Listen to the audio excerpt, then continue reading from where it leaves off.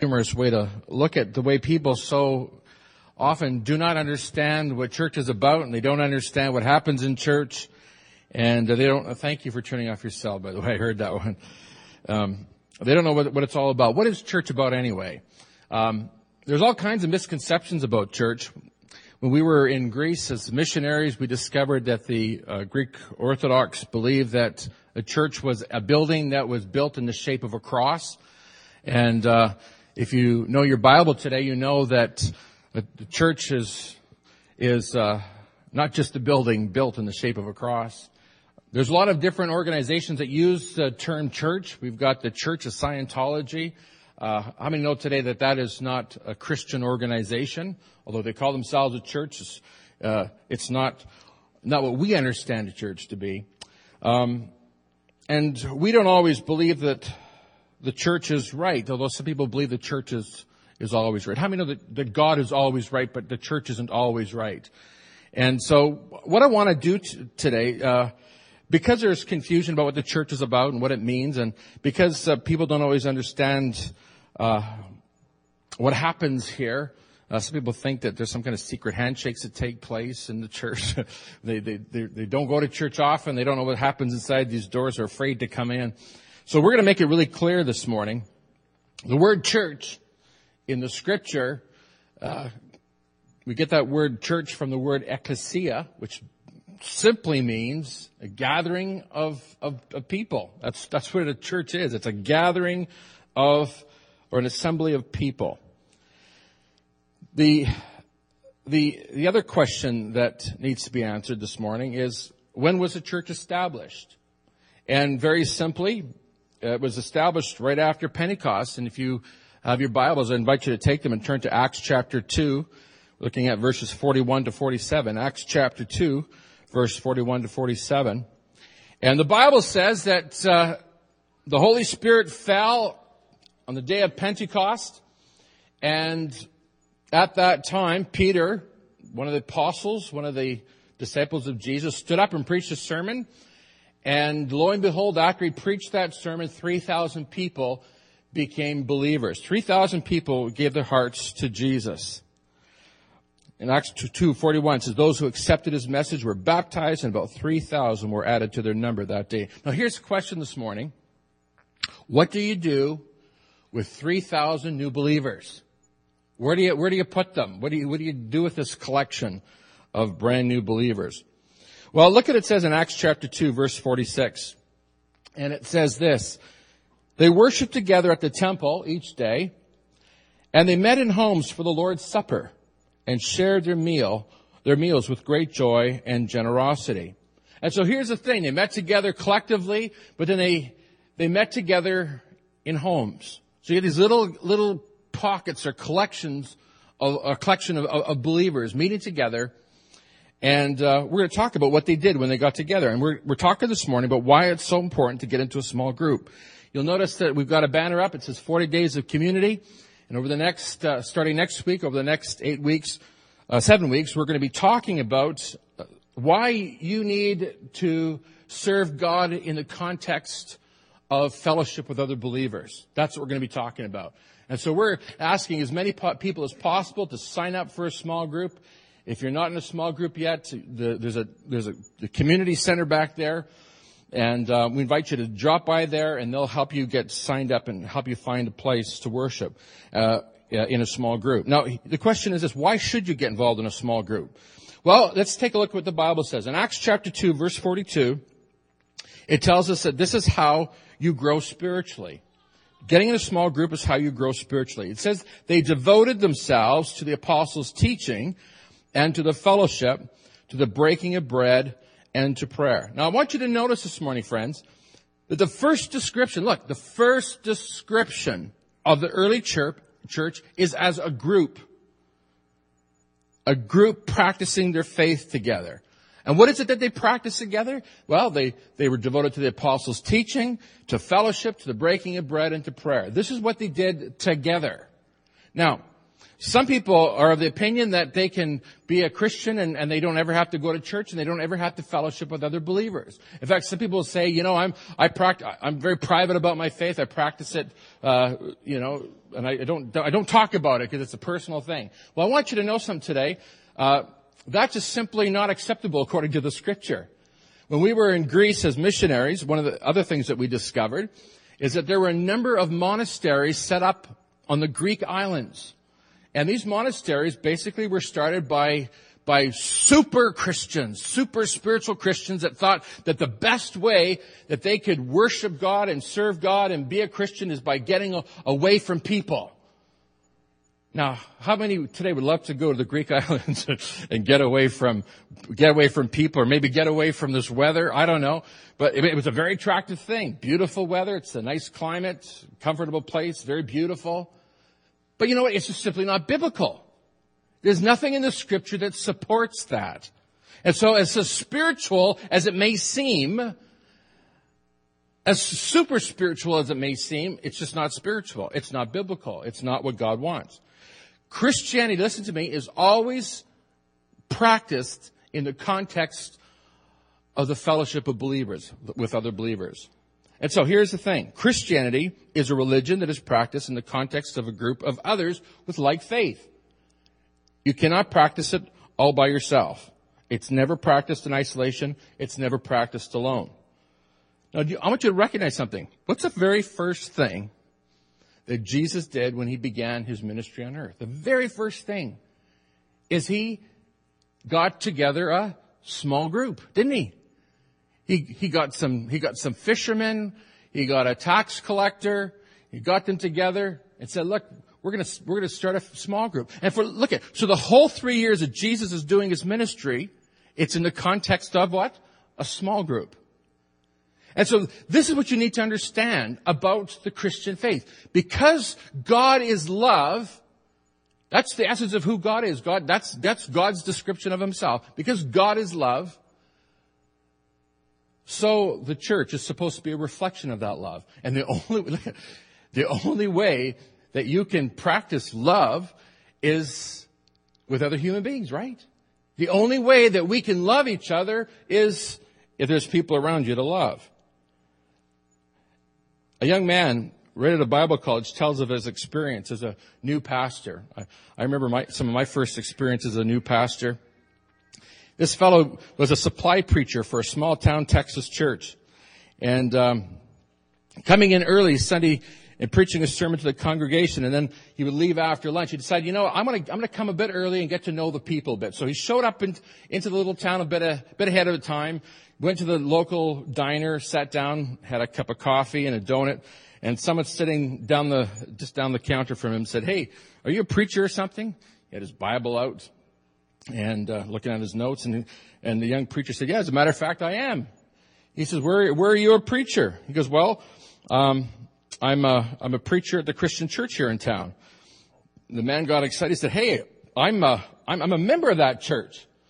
And the young preacher thought, we've been going there for three months preaching sermons. I don't think I've ever seen you once, sir.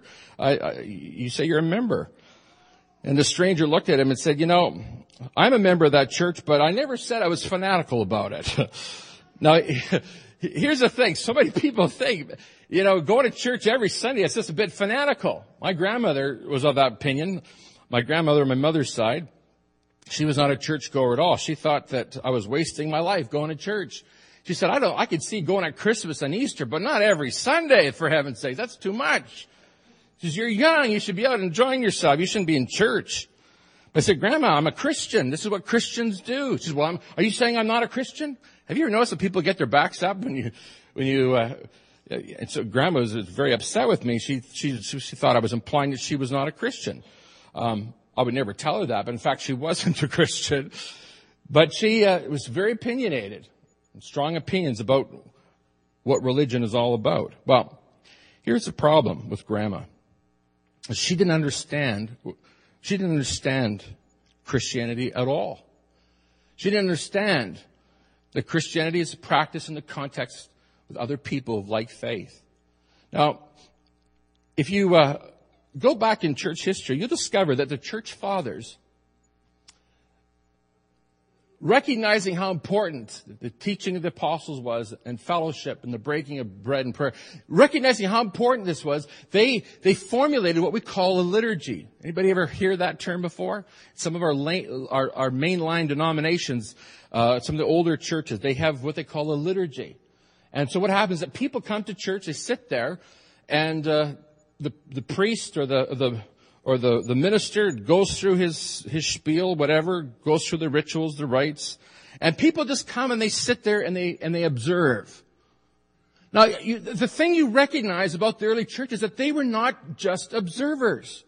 Did you notice that? They didn't just sit there and sort of watch church take place. They were the church. Because where two or more are gathered together in Jesus' name, Jesus says, I'm there. And that's church. So here's the thing, folks. When you get together with other believers, Jesus is there and you have church. And how many know you can have church anywhere? You can have it on the bus. You can have it on the street. You can have it just about anywhere. Wherever other believers are met together with you, then you're having church. So these early church fathers, meaning well, wanting to make sure that nobody missed anything, they actually froze the spiritual development of the believers. And people stopped participating and became mere observers. Well, this 40 Days campaign is all about getting you back on track so that you are not just sitting there observing church happening Sunday after Sunday. It's an opportunity for you to begin to participate in the life of the fellowship of believers. It's a way for you to participate in the body of Christ. That's what's happening here.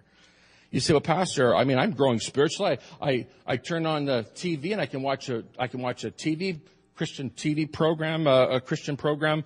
I can watch the TV preachers. I can turn on the radio, listen to the radio preachers. But here's the problem, friends, is that you can't interact with that TV preacher. You can't interact with that radio preacher. They do try. They ask you to send in your letters and your questions and they'll try to answer them on air or whatever. But friends, this is not authentic church. Authentic church happens when people get together, when they pray together, when they break bread together, when they fellowship together, when they take the Bible up and they begin to discuss it together. That's how authentic church takes place. And fellowship, by the way, is not just eating donuts and coffee together with other Christians. Some people think, man, I'm going to go to see a movie with my Christian friend, and that's fellowship. That's not fellowship. That's just going to see a movie. Fellowship, my friends, with other believers takes place when you sit together and you talk about what God has showed you, and that person talks about what God has shown them, and you share together the good things that God has done in your life. That's true Christian fellowship. That's what we're talking about when we talk about this 40 Days campaign, where we asked you to get involved in a small group. They broke bread together. It's not just eating together, my friends.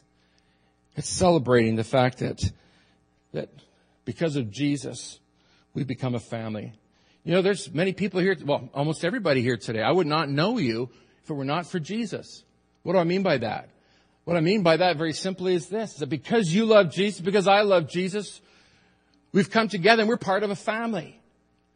And that's what we celebrate when we get together. We're celebrating the family of God. And how is this family established? It was established, my friends, through what Jesus did on the cross. And that's why we celebrate communion.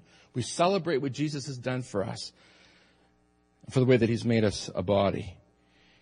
They devoted themselves to prayer. Man, those early church prayer meetings, the Bible says that after they prayed, the place they were meeting was shaken. When's the last time you were at a prayer meeting where it was just a rocking good time?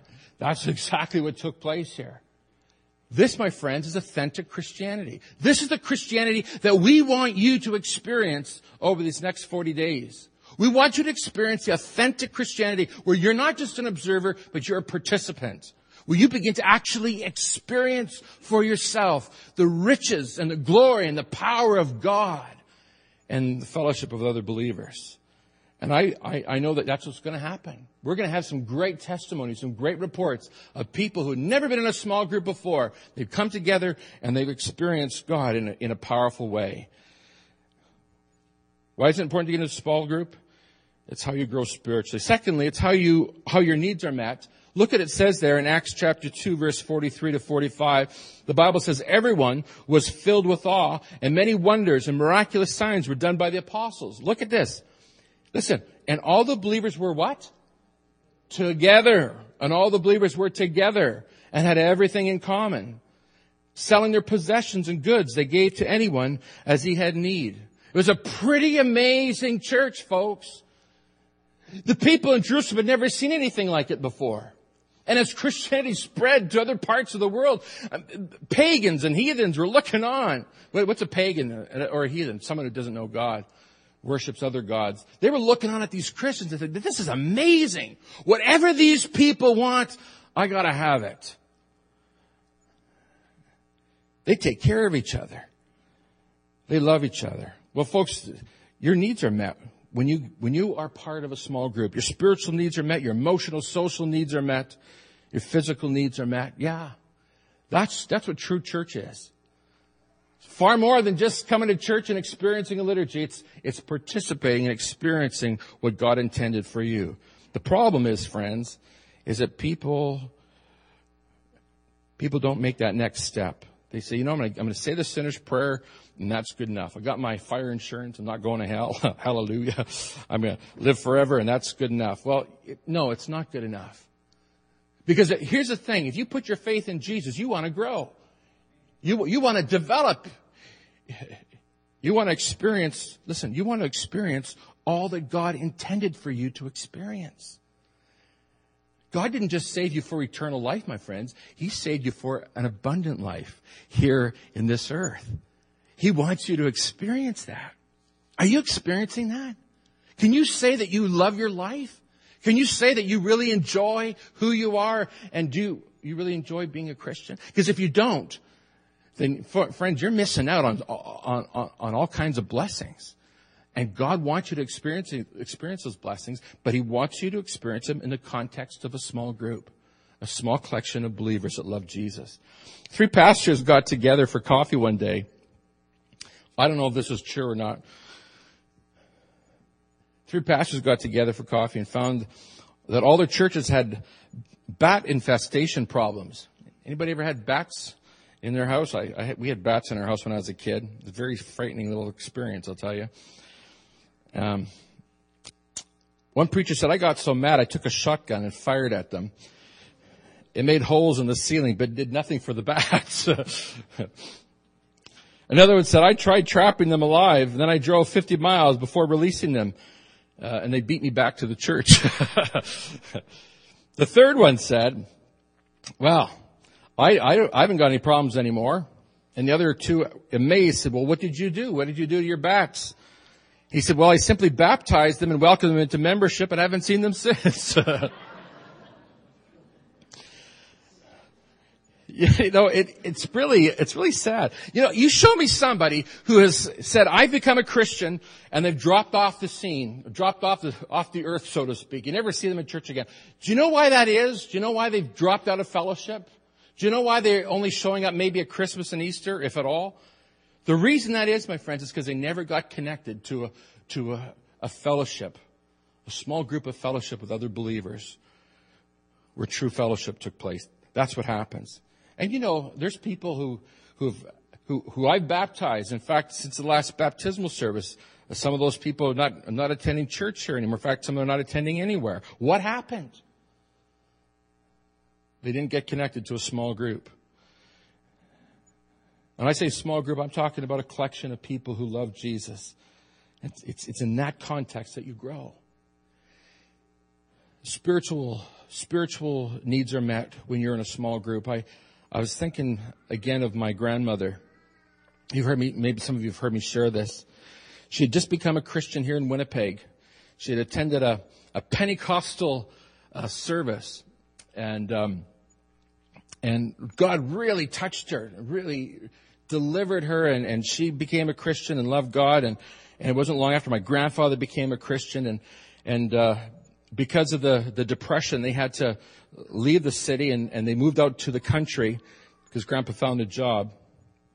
And while he was there, she became very sick.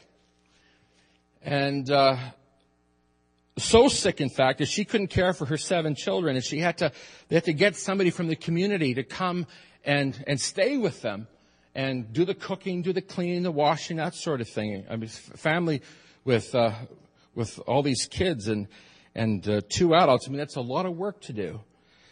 And Grandma, just in a terrible state, was reading in the book of Acts and read about how the Apostle Paul had prayed over a handkerchief and how that handkerchief then was used and laid upon somebody and somebody was healed. And so she took that handkerchief and she sent a little note to her pastor here in Winnipeg that led her to the Lord. And she said, would you please pray over this handkerchief and send it back to me so I can put it upon myself and be healed? And so that's exactly what happened. In childlike faith, she sent her handkerchief off to the pastor here in Winnipeg, and the pastor prayed over it, sent it back to her in the mail.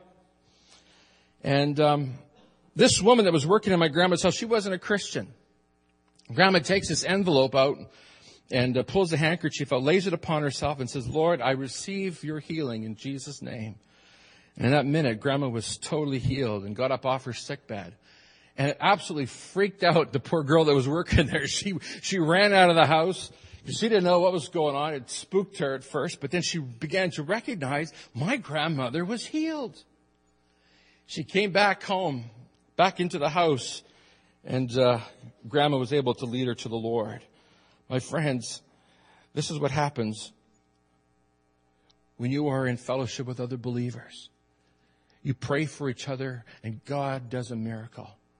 That's what Jesus says. Jesus says in Matthew 18, 19 to 20, again, I tell you that if 2 of you on earth agree about anything you ask for, it will be done for you by my Father in heaven. For where 2 or 3 come together in my name, there I am with them. My friends, don't be just an observer of the Christian life. Be a participant. Begin to experience the miraculous in your life. Begin to experience the Holy Spirit working in your life, healing you and helping you. It's not just spiritual help, spiritual needs that are met. Your emotional and your social needs are met. The greatest human need beyond food and water is a sense of love and belonging. God knows what your needs are. And that's why God established His church so that your needs would be met. Your emotional, your social needs are met. The early church became very attractive to unbelievers because of this very reason. At no time, if you're a history buff today, go ahead and take a look at history. And you'll discover at no time in all of history had anything happened like this, where people came together and actually gave each other whatever they needed. Never did you see that before. They loved each other, cared for one another, met each other's needs. It was unheard of. And no wonder the Bible says that people kept coming to Jesus, kept coming to faith in Christ, because they were experiencing their needs being met in ways that they never could have imagined. Not only that, but your physical needs are met as well. This is a church. We care for one another. We care for those in need. We care for those who are in need and don't have as much as we have. Marx and Stalin, they tried to reproduce this kind of communal living where everybody owns nothing and everybody shares with each other. And of course, you know what happened there. It didn't work. Why? Because, my friends, the only way that this kind of a life can take place is if people's hearts have been touched by Jesus. Their lives have been transformed. And so here we have a collection of people whose hearts have been totally transformed by Christ's love, and they begin to love each other and care for one another and meet each other's needs. It's unbelievable. Never been seen or heard of before. And it happens through Christ. My friends, that's why at our church here, we, as often as we can, try to do what we can to help those in need. I got a call from Shirley's brother about a family up in Fairford whose house burnt down, and this church rose up and said, we're willing to do what we can to meet the needs. It's absolutely thrilling. Not just our church, but other churches. Why would we take money out of our pockets and give to people we don't even know? I'll tell you why. It's because of the love of Christ. It's because this is what it means to be a Christian. In fact, my friends, sharing is what gives us a sense of the divine. It's unbelievable. Some of you may have noticed some posters up called Island Breezes. And this church is reaching out right now to the Philippines to help those in need there. I'm so excited about that. Ali, can you come here for a sec? Come. I'm embarrassing you, I know, and you're going to be mad at me and probably kick me after, but I didn't tell you ahead of time because I thought maybe you'd be too nervous and couldn't concentrate. But here, take this microphone. We got a special project. Can you just quickly tell us a little bit about this special project that we want to take on in the Philippines? This is really something very encouraging. My sister Ellen and I, and with Mark and Shirley Green, we were able to go around and see the project that we were eyeing, or looking around. It's called the Jesus Reigns Ministry, and they were going to the mass-based people of the Philippines. Who are these people? Well, children of the streets, people who have been from different areas of the Philippines, and just because there's problems in those areas, they come to Manila. Like refugees. Refugees from different provinces. They come to Manila thinking that there's a work in Manila, but they don't find any. So what they end up being is they end up on the streets, not having food, not having a place to stay. And this ministry is ministering to them. Okay, so there's no welfare. There is no welfare from the government, but they don't reach this kind of people. Doesn't get no soup kitchens or anything like that. No soup kitchen. So we got all these people. Like, how many people we're talking about? Like 1,000 people on the streets. They have satellite. All the Metro Manila is a big area, so they have different places. But in one area they're feeding about 20 to 30 kids. Just one area. Yeah. And you can tell you about 12 or 13 areas all over Metro Manila. They're doing this in a week's time, like feeding them, taking them off the street, having Bible study, and then trying to get them employed, trying to get them assimilated in the church, and then helping them try to get back their life. It's like a holistic approach to Okay, so this project that we're looking at is bringing these people in off the streets, and where do we take them to? Where do they take them to? They are having a project where they will be putting up houses made of nipa. I don't know if you know what nipa huts are. They are materials made of Bamboo and wood, so it's very eco-friendly. And they're trying to, and they will build these houses, and they will get these people, these children, these families off the street, put them in these houses, teach them how to earn a living, and then eventually help them get back by themselves on the street and be productive members of the society again. And many of them become part of the church. Yes, many of them give their hearts to Christ. Yes. And so to build one, so there's going to be a camp, right? It's going to be a camp. And how many of these houses are they going to be building? They are thinking about building 10 nipa huts. Okay, 10 nipa huts, and which will be used for a campsite, even for camping for kids and youths, and even be used for training for leaders too. Okay.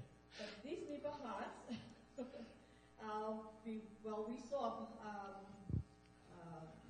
what do you call that? A sample. A sample of it, yeah. We're really excited about it, and this group are just praying that somebody would partner with them so they can put up this nipa hut. And I think the Lord is knocking on somebody's heart, and it's just great to be able to see something that the Philippines is trying to put up a project, and if we, our group in Canada, can partner up with them, then something good, something great will be done, and the Lord will be praised. Okay, now how many people will each hut hold? 10 to 12. Okay. 10 to 12. Okay. So so they need at least 10. Alec was suggesting maybe even 20 of them, eh? There's two kinds of huts. There's Okay. one bungalow. A bungalow and then a 2-story? There's 2 stories and made up of wood and indigenous materials. Okay. Here's the thing, folks. So we're gonna partner with this ministry in the Philippines. We are asking everybody in our church Remember, this is not a fellowship banquet. This is a fundraising banquet. We're asking everybody in our church, in the course of 365 days, to give $50, and to give that $50 at the time that we have the banquet, and we're hoping that we can build at least 20 of those huts, hoping to raise at least $20,000. Now, those of you who know our church, we've raised a lot more than that. Now, I've got some really good news. I don't know if you heard this yet or not, but I was talking to a business about the fact that we were going to be helping people get people off the streets in the Philippines, people that have virtually nothing, right? They're totally poor. They got nothing in this world. I was so excited about this. I told this business about it, how we want to build these huts. And the business told me, the owner of the business told me, that they would be willing to match dollar for dollar every dollar that we raise here, up to $15,000, Carolyn, up to $15,000. I am absolutely convinced, Ali, that we can do it. We can raise enough money to build all the huts that ministry is looking for. Friends, this is what it's about. Amen. Amen. Thank you. This is the church in action. I was talking to Alec this morning. She said she's already talking to some of the folks at work about it. They're so excited about it. They want to contribute. My wife Gloria's talking to some of her friends they want to contribute. Everybody's excited about it. Why is it, folks? Because this is what the church is all about. We are all about reaching out, meeting the needs of others. You ever notice that whenever there's a disaster in the world, the first people there are the Christians? Do you notice that? Whenever there's a landslide, a volcano, or earthquake, it's the Christian agencies that are there first. In fact, any disaster, any catastrophe around the world, the first people on the scene, you'll notice, are Christians. I'm not putting down other religions. I'm just telling you that the essence of Christianity is that we love and care for others. And my friends, we're hoping that through the 40 days of community, that the small groups will get together and they'll say, you know what, here's what we're going to do. Here's how we're going to contribute. Here's how we're going to get involved. The third thing I want to share with you quickly, another reason why it's important to get into a small group, is because it's how you win others to Christ. It's a hard thing to tell people about Jesus. But if you can invite them into your social group being your small group, being your Christian group, they'll get a chance to experience firsthand the love of Jesus. In Acts chapter 2, 46, 47, it says that the early church was praising God and enjoying the favor of all the people, and the Lord added to their number daily those who were being saved. Now, my friends, listen to me. The church ought to be the best advertisement for being a Christian. Unfortunately, it's not. Sometimes we have failed the world. We've been known as sometimes stuffy and sometimes arrogant, miserable, grouchy. We want to be a church of believers that love one another and love the world out there. And the way that we can love the world out there is by inviting them in to come and get to know the Jesus that you serve. Do you know, I didn't grow up in a Christian home. This is my very first memory of church. And I don't mean just preaching a sermon and singing songs. But my very first experience of Christians interacting was in the boys program that I went to. It was called Brigades. Anybody heard of Brigades? I was in the Stockader program. And I was so impressed by the love and the camaraderie and the friendship that was experienced in that place. I was so impressed by the way that people loved each other and how these men all interacted with each other, and especially how much they loved me and cared about me. They genuinely cared about me. I decided almost that very first visit to that boys program, I decided that I wanted whatever these people had. I wanted whatever they had. And so Mr. Reverend Cantillon, who was assistant pastor at Calvary Temple back then, he asked if there's any of us young boys wanted to ask Jesus into our heart. And I put up my hand. Because I wanted to have what these people had. I wanted to have that love. I wanted to have that connection, that fellowship. My friends, do you know that the church is all about loving God and loving one another? Billy Graham did a crusade in the South in his early years of doing crusades. And he said the only way that he would do that crusade is on the condition that there'd be no segregation, No division of blacks and whites. He said everybody comes together or not at all. And so for the first time in the history of the South, blacks and whites and everybody in between gathered together to hear the preaching of the Word of God. And it was because of Christianity that took place. And here are these people meeting together, unified, not by skin color, but unified by Christ. My friends, this is what Christianity is all about. Winning others to Christ through our love for each other. And here's the thing you're going to discover. Wherever there are Christians loving God and loving each other, you're going to find new believers. You're going to find people coming to Jesus. And the Lord added to their number daily those who are being saved. I'm going to ask Don and Dennis and Jesse if you'd join me up here for a moment. Could you come, guys? Is Don available? I don't see him here anywhere. Jesse, you come on up. And maybe, Felicia, you want to run and get those guys. And Scotty, do you have a brief video clip there for us? Let's see that video clip, and then we're going to hear from these men.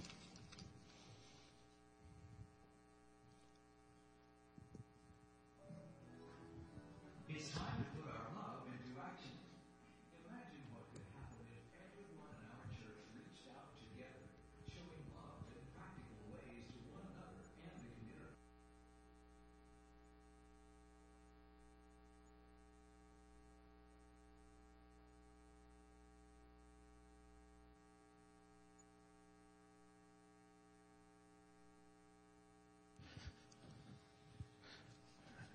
Back a few months ago, we started talking about this campaign that we wanted to do.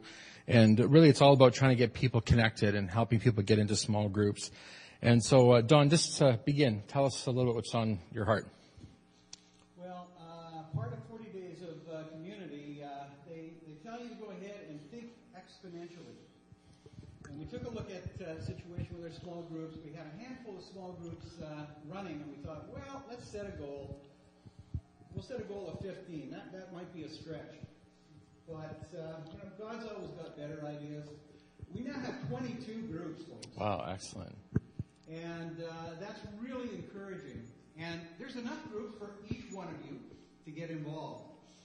And from a personal standpoint, I would really encourage you to get involved because a while back we were going through a really difficult time. If it wasn't for our small group praying for us and supporting us, I don't know whether we would have made it. And we really need to get connected into the community of the small groups. So if you want to get into a small group, you're not in a small group yet, you haven't signed up yet, we've got a community center just out here in the foyer. Just come and talk to one of these men. They'll be there, and they'll help you get signed up at a place that best suits you. And what happens during the 40 Days campaign is Pastor Allen preaches a message that we do at the same theme in the small group, and you get a workbook to work through a video curriculum with your small group host, and a 40-day devotional. So you can do a daily devotional that has the same theme of community. And like Pastor Allen says, it's not too late. We'll find your group. If you've signed up and nobody's contacted you, don't panic. It'll happen this week. Somebody will contact you. And so if you want to sign up, come to the community center. And if you're a host, you can pick up the booklets for your group now in the chapel after the service. Okay, so hosts will have the books available, and they can begin. Yes, well, we'll start next week. Okay. Week 1 starts next week, next Sunday if you're on Sunday, or Wednesday if you're on Wednesday.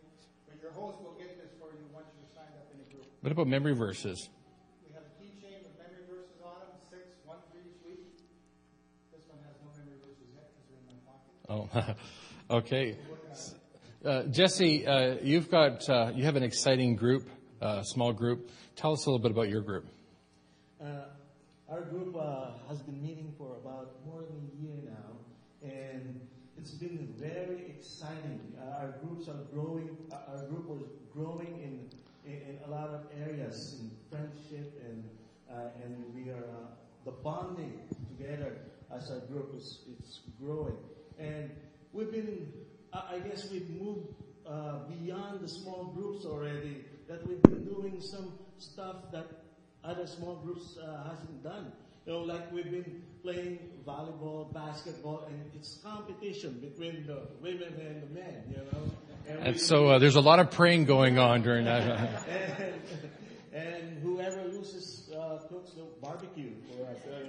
So it is very exciting. And if you are not, if you haven't signed up for this small groups, I encourage you to sign up and join a group that is closer to your place. And I assure you, it is a blessing. And for those who sign up as a host, this is a very fantastic moment for you to be a host also. And the blessings are tremendous, and the rewards are eternal, has eternal repercussions. Amen. Jesse, preach it. Thank you so much. We're going to invite you right after this service. If you haven't signed up yet, you're not part of a small group. I don't care how old you are. We've got something for you. Go to the booth, and they'll help you get directed in the right manner. We're gonna have communion right now, and for those of you who don't know what this is, it's one of the last things that Jesus asked believers to do. He asked us to come together and to remember His death, remember what He did for us at the cross. And Jesus, as you know, died for you and for me. He took the spiritual punishment, the spiritual death that each of us was destined for. He died on the cross, took away our sin. And so that's what we're celebrating. And not only are we celebrating the fact that we have new life through Christ, but we're celebrating the fact that because of Christ, we're a family, we're a body. And so I'm going to invite you right now just to bow your heads, shut yourself in with the Lord. And would you take a moment to thank the Lord for what He's done for you? And it's important for you to examine your heart. The Bible's clear that we should not take the body or the blood of the Lord in an unworthy manner. He's called us to examine our hearts. And this morning, would you do that? There's any unconfessed sin in your life, there's anything in your life that's not what it ought to be, why don't you just confess that to the Lord right now and ask Him to forgive you and to cleanse you? And the Bible's clear that if we confess our sins, He's faithful and just to forgive us and to cleanse us of all unrighteousness, of all evil. He'll take that away. Do that right now.